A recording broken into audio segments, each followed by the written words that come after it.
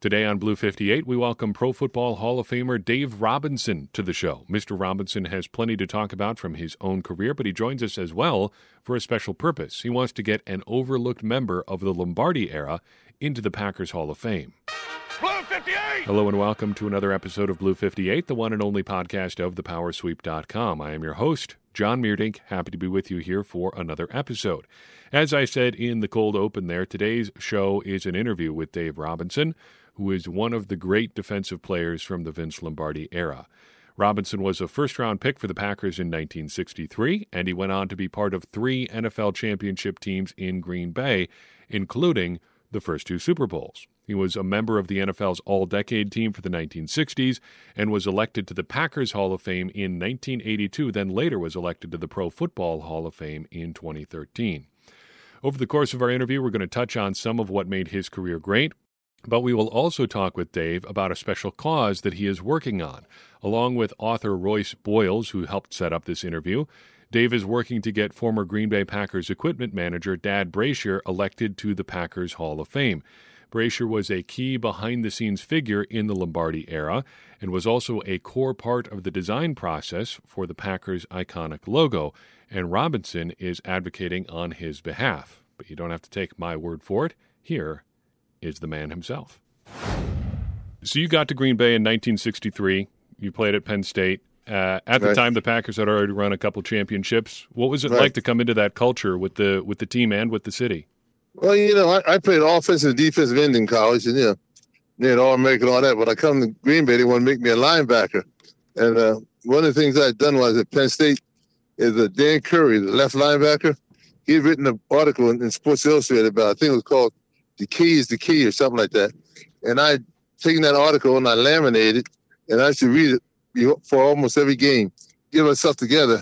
And then some in the linebacker playbook and all that, and I was all set to play linebacker now. I never played it before.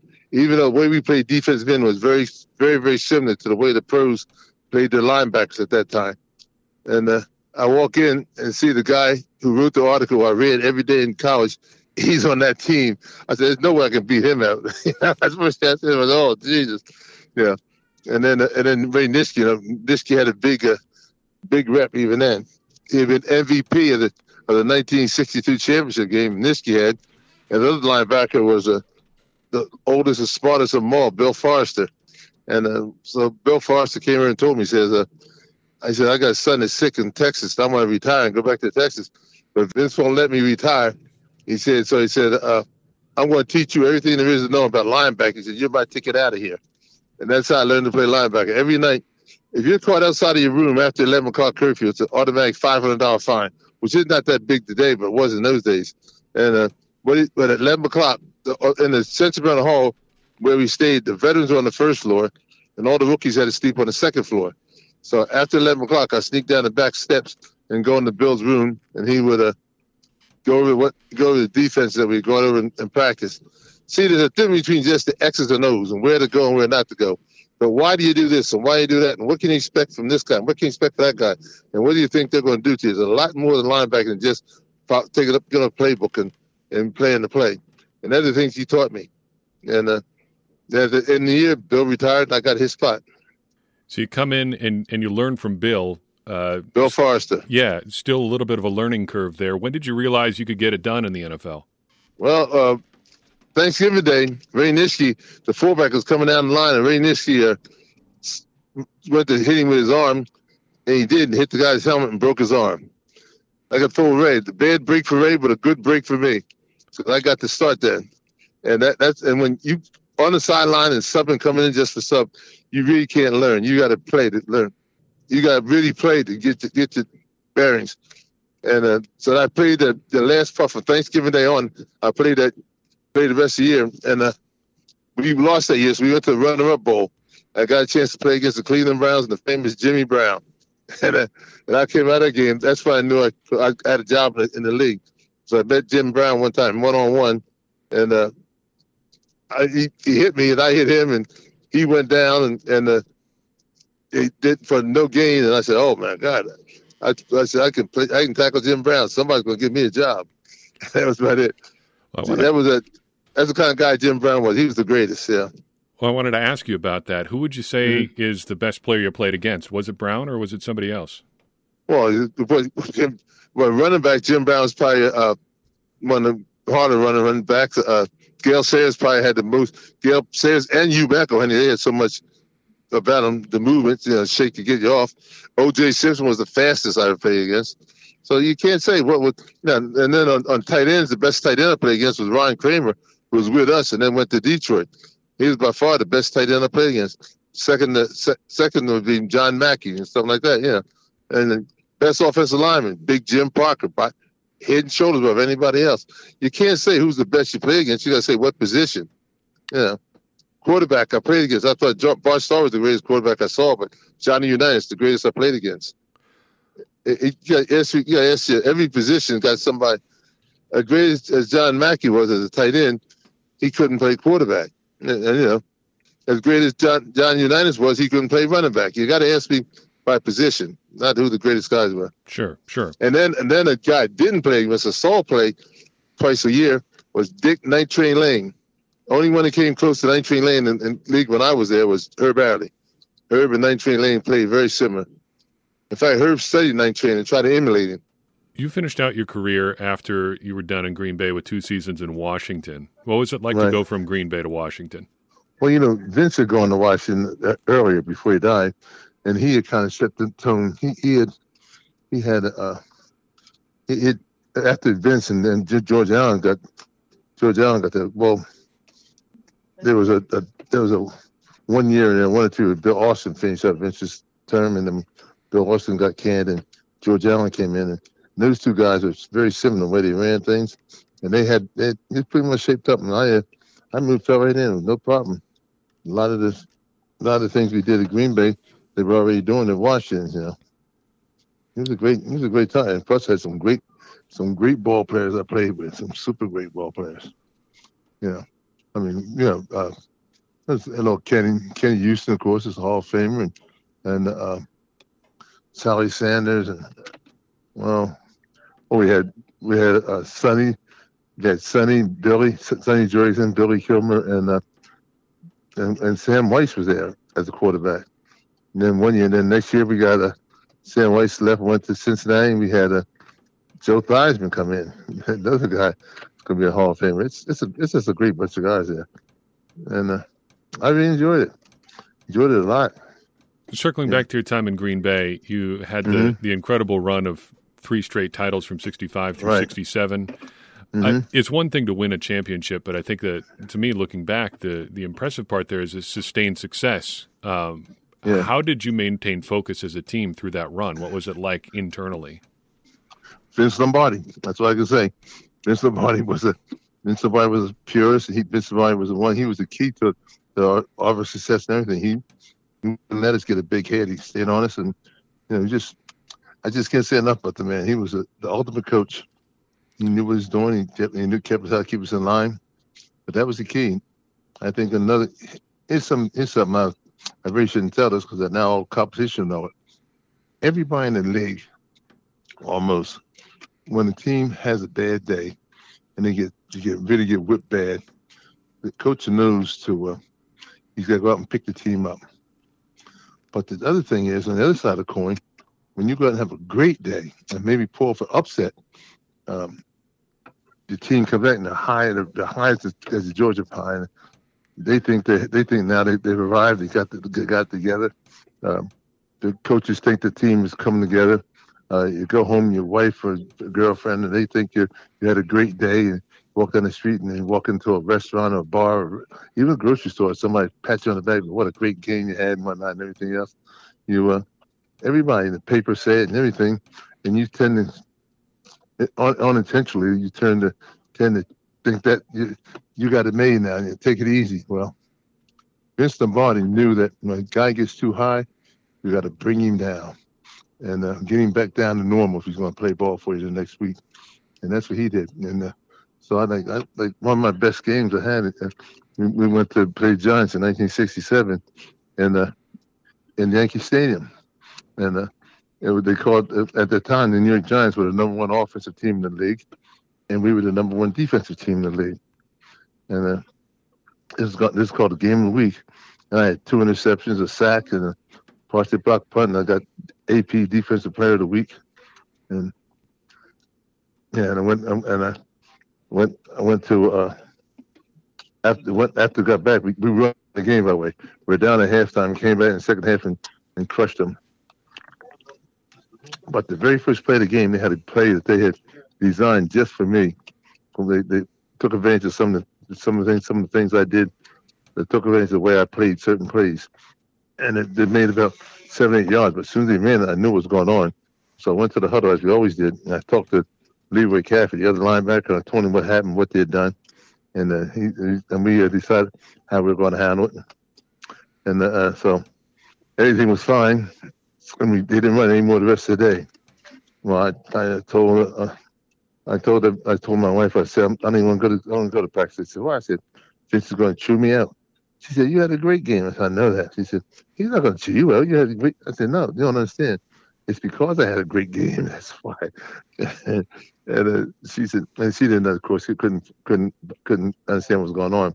Well, sure enough, man, I went in. The first thing he did was chew me out and told the defensive coordinator, Phil Bench, he said, I want you to run that play that New York ran against Dave 1,000 times this week. He's going to see it this week. And then, sure enough, we played. I don't know who we played the next week, but the first play of the game, the same team ran the same play at me again. First play of the game, and of course I was ready for it. So everything went smooth. And then I'm going to say 4 or 5 weeks later, we're playing another team, and I'm not making these names up. I can't remember the schedule now from '63. But let's say it was St. Louis Cardinals, and we had played the Cardinals had played the Giants the week after us, and then we were playing the Giants toward the later in the season. And I forgot about that play. And Vince came to me in the locker room and told me, he said, Dave, you see, remember that play the Giants ran on you? I said, yeah, I remember, Coach. He said, I'm going to have them run on you 1,000 times this week. He said, because you're going to see it again. And sure enough, second play of the game, there it came. And I was ready for it and stopped it. And once I stopped it, never saw it anymore. They didn't run it anymore. See what happened when you play a game, the team you're playing, you have to send them your last 2 games. It used to be on film. Now it's a videotape. They send it, but they have your last 2 games. So what Vince had done, he realized that the team, let's use the St. Louis Cardinals. I think I said, I don't know what team it really was, but he knew that St. Louis had played the Giants after we played them. So he knew they had that film. So he saw it, and they saw that film, how well we ended up. And he just decided they're going to run it. And sure enough, St. Louis brought at us. We stopped it, and I never saw it again. And that's the things Vince did. And so when Vince was that type of guy, so when he came and told you something, like he told me they're going to do something and want you to do this next week, you just respected it. You knew Vince knew what he was talking about. Vince Lombardi was a guy who had been one of 7 blocks of granite. He played right guard, as small as he was, and when he told you to do something, you knew that when he played, he had done the same thing, or if he hadn't done it, he would have done it, because the only reason he didn't do it is because he couldn't do it. But if he could do it, he would have done it. So he had a great deal of respect, but I had no respect for some of these coaches coming and trying to tell me to do things that are impossible. They can't do them themselves, and trying to make me think it's a thing I should do. And it's on Vince Lombardi. I think he was the key to everything. He was the key to our success. That was it. I don't think we would have been as successful had we not had Vince Lombardi. We had a bunch of guys we probably would have had some success, but not as much as we got with Vince Lombardi. You mentioned Coach Lombardi chewing you out there, and I want to see if we can confirm something for the historical record here, because right. there's a notable play where he supposedly chewed you out afterwards. It happened right at the end of the 1966 NFL Championship, because you affected Don Meredith's throw on the last play, and Lombardi supposedly criticized you for being out of position. Is that true? Yes and no. You see, here's the thing. Everybody knows what happened on 4th down when I got him, but it goes back to 1st down. They had 1st and goal on our 1-yard line, and the quarterback rolled out to my side, by the way, and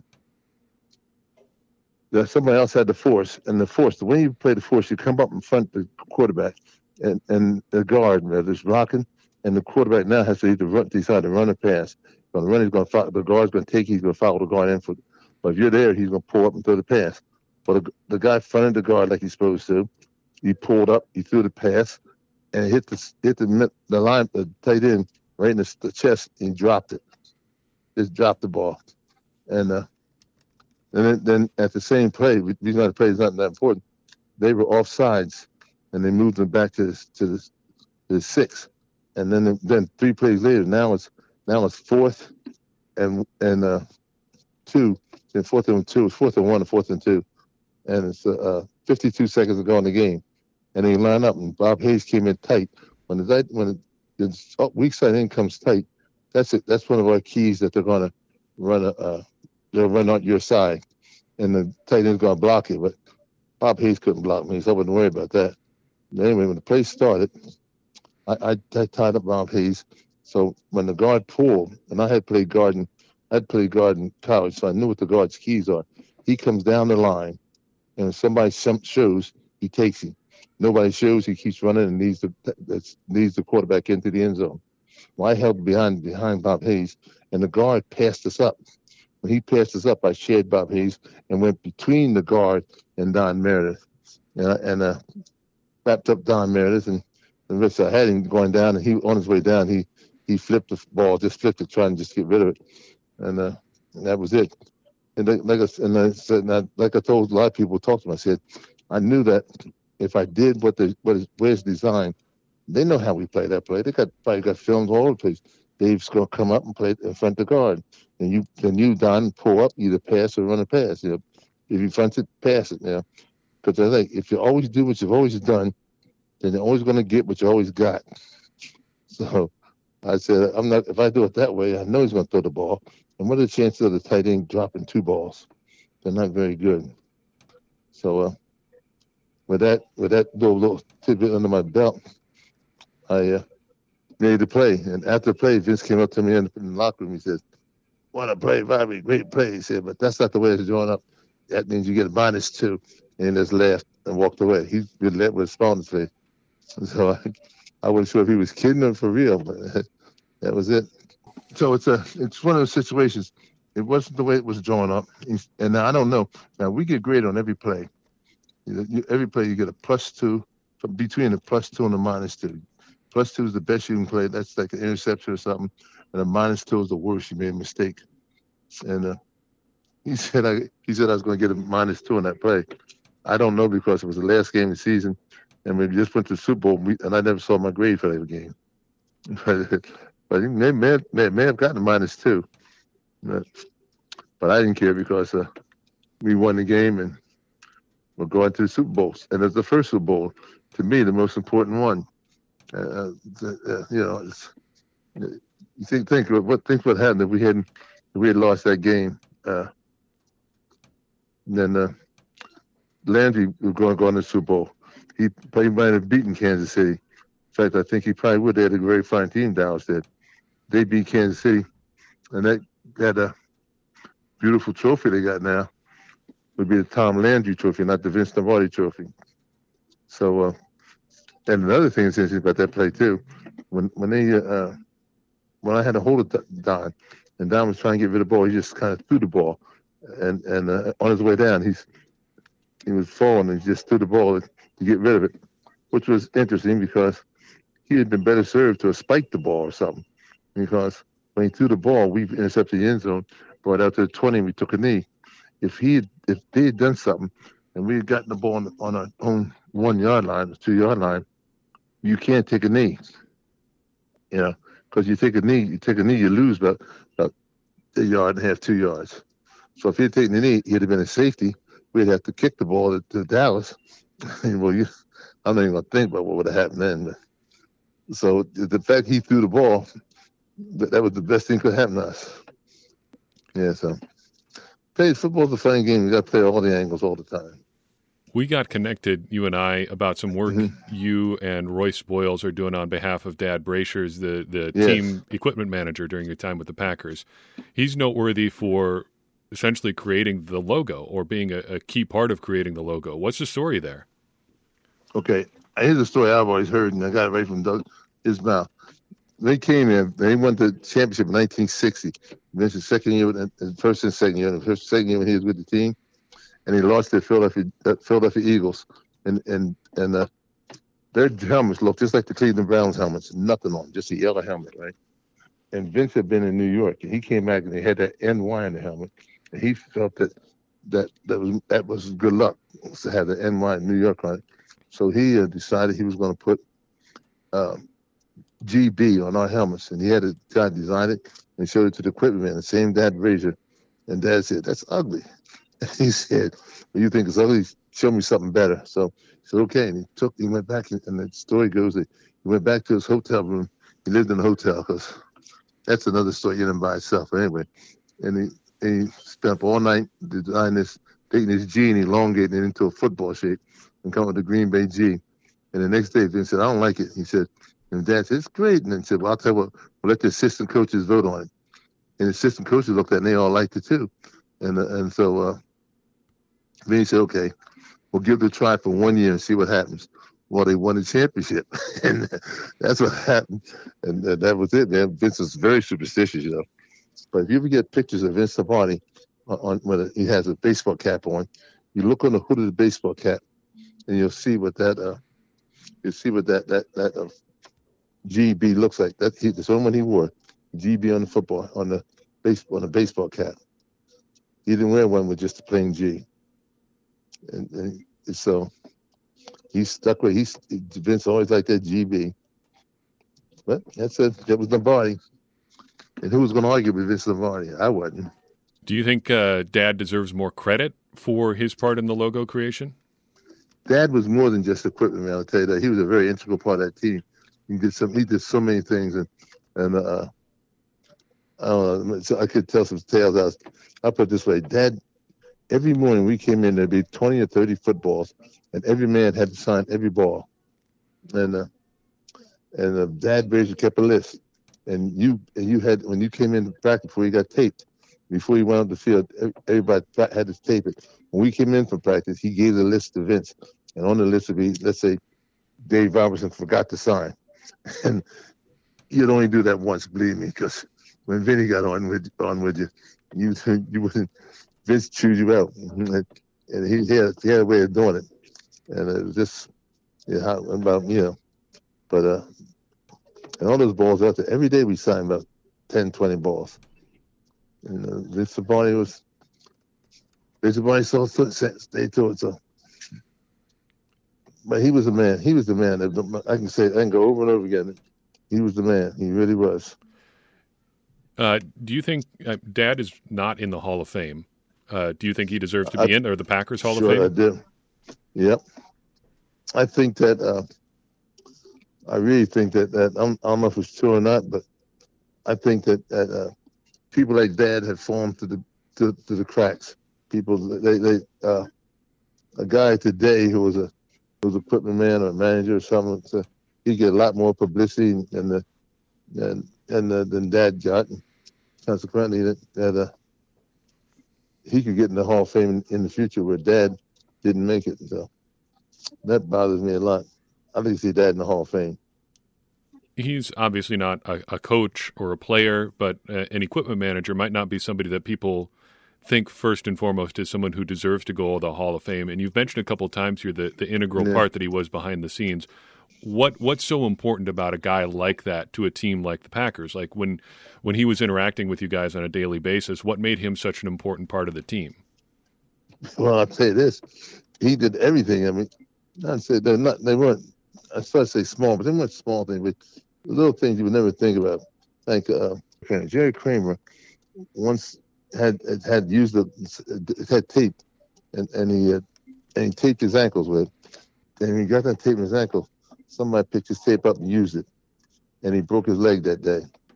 And Dad made sure that he always had a fresh roll of tape every day when he went out, and no one ever used his tape. I mean, little things like that. Not big things, but they're little things. But you don't know how important that was to Jerry. Yeah. He also, when we went on the road, Dad Brazier he knew just what kind of razors and shaving cream everybody used. And when we went on the road, in the shower room, our razor blades would be the same brand. That lather would be the same instant lather and everything we had at home. He did as much as he could to make the road trip like a home trip. When you go to the locker room, the other team has the people in the locker room. The locker room's got this man when you come in there. These are usually by the home team. The people who man that locker room are usually the sons of the coaches, the secretaries, or somebody. Anyway, the people who do that, they're avid fans. Let's say you're playing the Chicago Bears. They're Bears fans, and they don't want. They don't. But if they were their way, they'd just give you a hard time because they want the Bears to beat you. But Dad Brady started a system where we used to. I think we were one of the only teams that did. By the way, he left money for the. He left money for the equipment guys, the locker boys, and if everything was right, there are no complaints. I don't know how much of that. It was $10, $100, $1,000. I don't know what it was, but he left the money there for him. However, if perchance we had trouble, we didn't have the same locker. The locker was wrong. Something was wrong. Then he got nothing. Because you go to a lot of places, man, and the locker boys are so upset, man. They want to see you get beat. They want the home team to beat you. And Dad set that system up, and I think Vinny paid for it. I don't know who paid for it. I never paid for it, but it was just little things like that. And so when we went to the locker room, you couldn't tell the difference in the locker room. That you think it was just the same as if we were just at home, home field, no problem, And that's the things Dad did, little things like that. And to me, that was a big thing because I felt comfortable in the locker room. Everybody has a little idiosyncrasy, something they do differently, and Dad took care of them. A big thanks to Dave Robinson for taking some time with us today, and also a very big thank you to Royce Boyles for helping set up this interview. Check out his books, Lombardi's Left Side, The Lombardi Legacy, and The Lombardi Impact for more unique stories about Packers history. As we always say, if there's anybody you'd like to hear me talk with or about on Blue 58, you can help make it happen. So don't hesitate to reach out. Drop us a line via the contact page at thepowersweep.com or send me an email at thepowersweep1959@gmail.com if you think you can help us facilitate an interview with someone who is worth hearing from. In the meantime, that's all I've got for you on this episode of Blue 58. I appreciate you tuning in. I would appreciate it even more if you would take a second and share this episode with someone you think would enjoy it as well. It's going to help more people find the show and get more people involved in this conversation that you and I are having about the Green Bay Packers, which in turn is going to help all of us, me included, become smarter Packers fans. And as I always say, smarter Packers fans are better Packers fans, and better Packers fans are what we all want to be. I'm your host, John Meerdink. We'll see you next time on Blue 58.